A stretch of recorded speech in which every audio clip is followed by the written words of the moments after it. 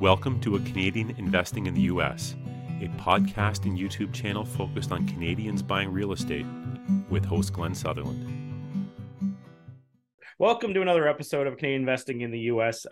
This week, my guest is Matthew Scott. Matthew, just get everybody a bit of an intro to yourself, and we'll get into this. Yeah, I'm Matt Scott from London, Ontario. Managed over $40 million worth of projects in real estate. I've been in real estate for about 5 years now.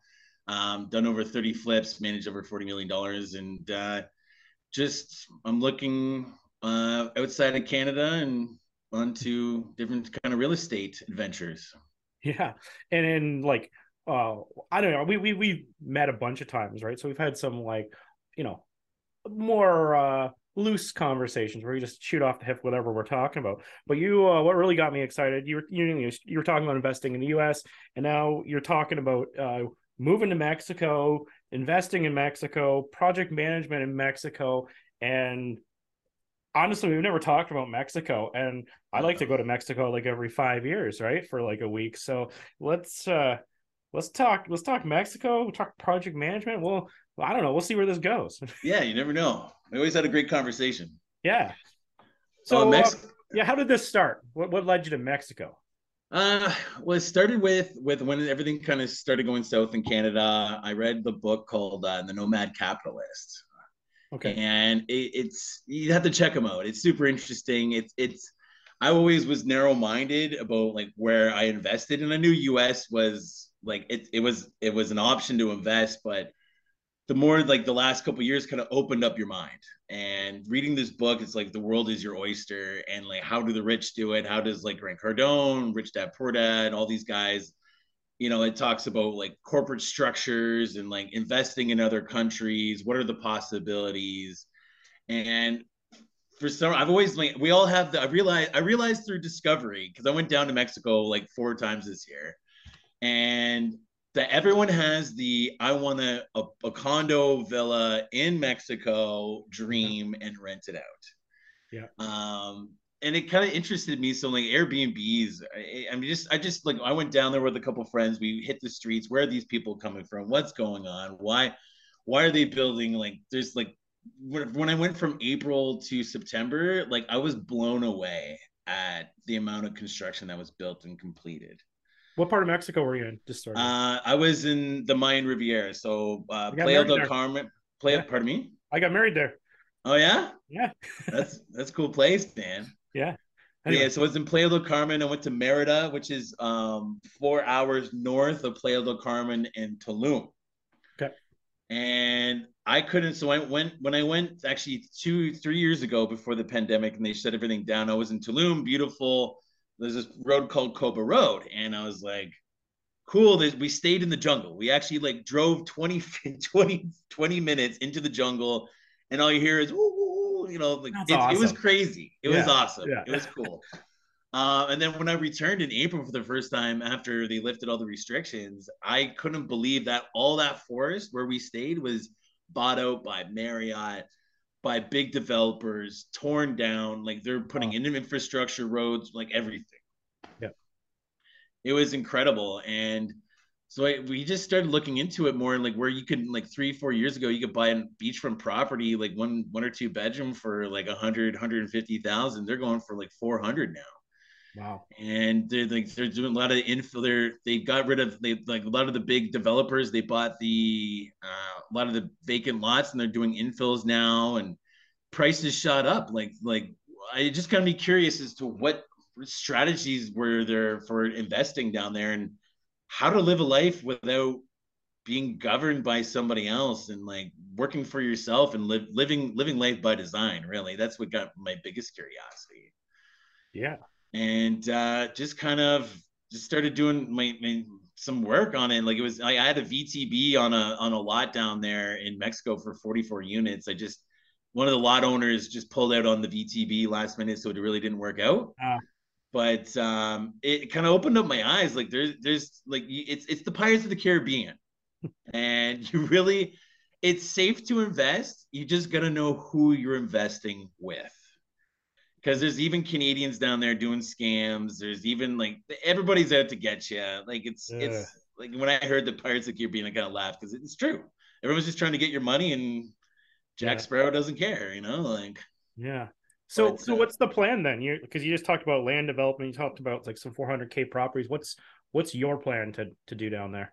My plan down there is, so I'm going to be doing some. I want to share information with people. I have a podcast starting in international real estate living, and investing. Okay. And so what we're doing is showcasing like different developers, agents, mortgage brokers, like how to obtain mortgages, or how to purchase in Mexico, or even just like Costa Rica. Like I'm doing a lot, like just all over, broad span.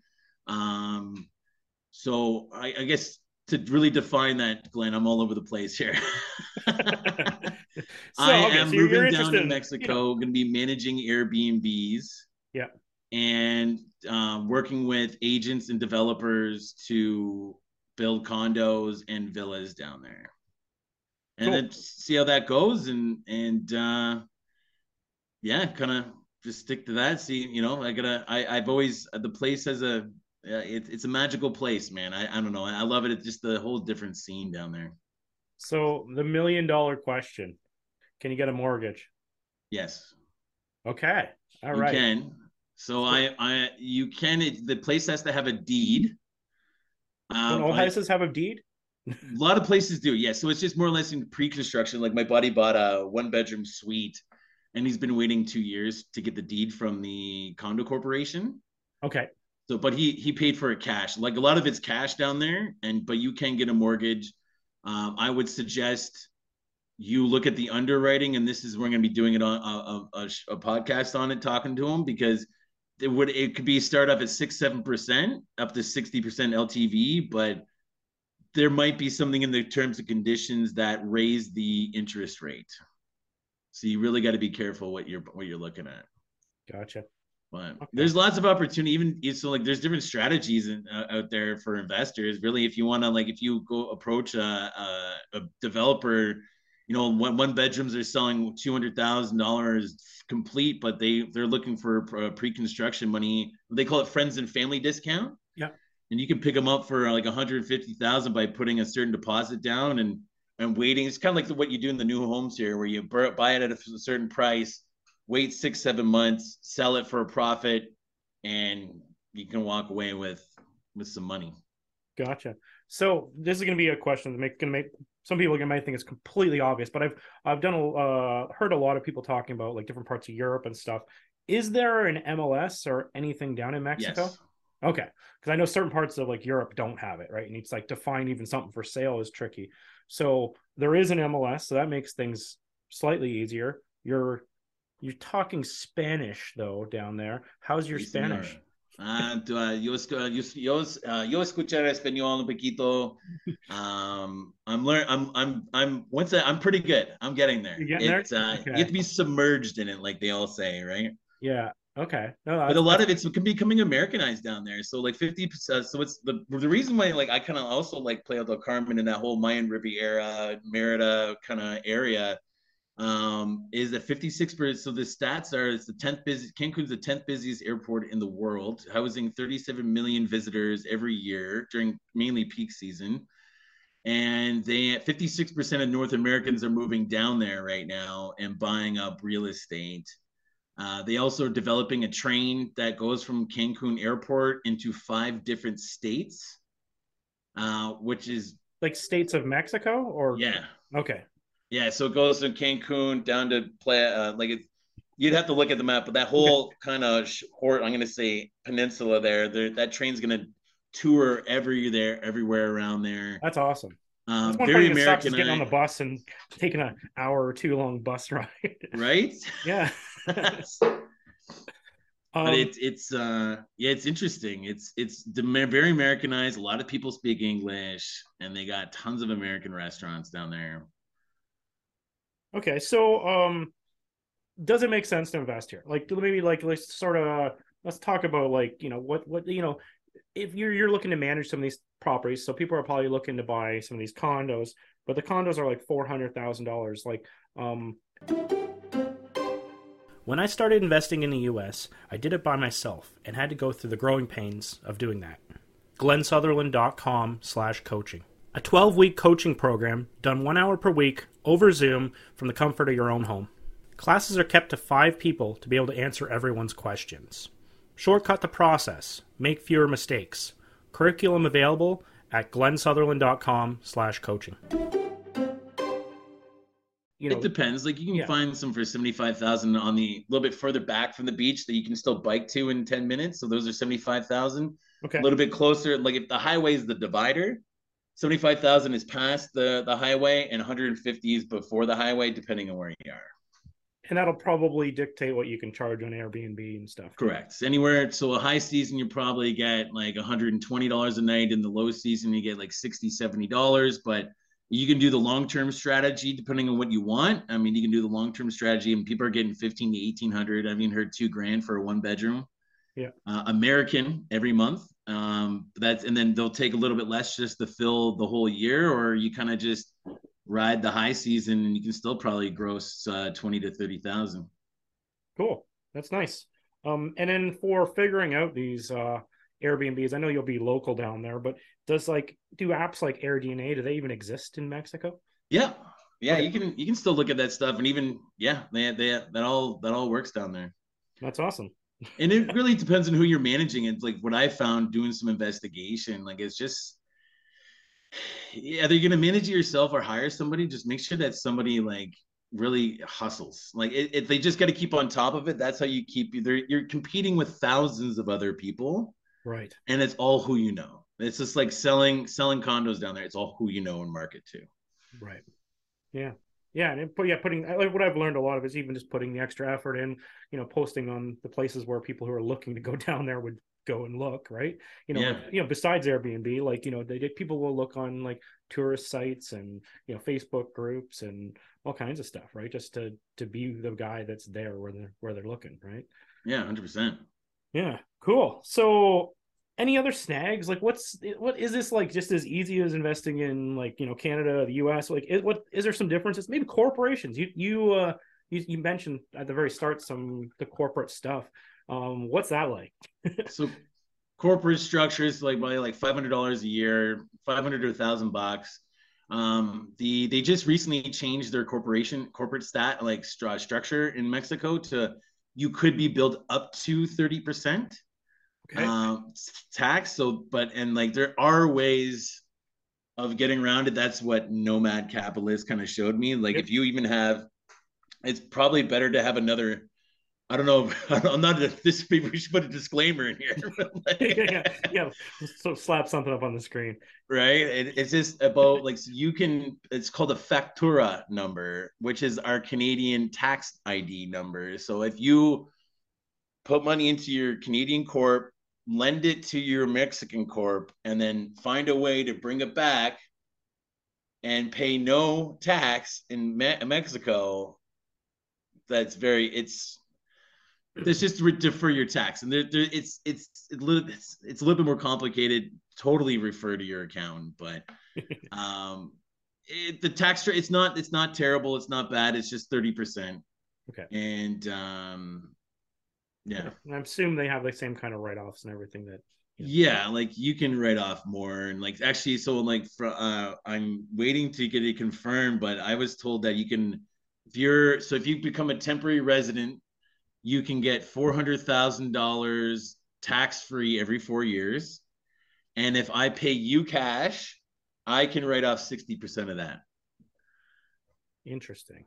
So there's definitely, and then, so it's a cash game out there too. A lot of people would rather just pay cash. So, like, a lot of agents and everything get paid cash down there, and that's the way they prefer it. And when you close these properties, is it kind of like the American system where you're using a title company, or like a Canadian system where you use 2 lawyers? Or I don't know if you went through that whole process yet. I haven't fully gone through it, but I know there's a notary involved, and you have to. So the biggest thing is titles. So there's 3 titles in Mexico. I forget the third one, but it was basically issued by the government years and years ago that was given to people for farmland. I forget what it's called now, but it's rarity. You don't have to. If you don't have like for that, it's a little confusing. I don't. It's hard to get into with that one because it's only in farmland away from the major cities, and like this family, these bigger families from old like years ago bought these titles. Yep. And the only way you could obtain the full title for that land was to like either pay them for that final deed. It's very rare. You're gonna have to go to rural. Like, you have to go into the jungle. Like, it's so like you have to really know what you're looking at. It's not beachfront property, and to bring up beachfront property, it is true that as a foreigner, you're not allowed to own any beachfront or anything like 100 meters from the beach, something like that. Okay. But it just sits with your in the bank in trust with your lawyer. They have no power. They have no they can't force your hand to sell the property, buy the property from you. They're just holding it in trust in the corporation, so you can own that like close to the beach. Gotcha. So if you're going to buy something down there, would you advise kind of like to go, put it under contract and then have like some sort of lawyer or 100%. attorney or somebody like go and check the title, check the everything that's before you got going too far? Yeah, because even the person that you're dealing with, like there's some stories where like you may be buying it off land off somebody or buying a house off somebody that squatted and doesn't even have the lot, like it doesn't even have the deed. So like if that, I strongly recommend, yes, lock it up and then get a notary and an attorney on it. Yep. Just because you want to make sure whatever their deed proposal deed or the documentation that you have is legit, because there's some like it's just the Pirates of the Caribbean, wild west. Everyone's trying to make a buck, right? So yeah. No, it makes sense. So what I'm coming to a conclusion on all of this is, if you're interested in investing in Mexico, go track down Matthew Scott, or find his podcast that's coming out soon, and get in touch with him, because I think that there'll be some expertise, especially as you grow this and you get specialists on. I think it's going to probably be a really powerful tool for people who are interested in that area. Yeah. You going to keep your Canadian stuff, or what's the plan there? I'm keeping it for now. I've kind of already liquidated a lot of it anyways. Yeah. I'm kind of just with the market right now. Like I was a predominant flipper for 5 years, bought and burrs, buy and holds. The prices aren't there yet. And the interest rates just make it super hard to obtain anything here. That's why I even like the US too. Like I was like looking at a triplex for $100,000 the other day, and with a vendor take back. Yeah. There's definitely opportunities. Like I'm more like I guess just to indirectly answer that, I am, but I'm not. I don't think I'd really buy much unless it's a really good price. Right.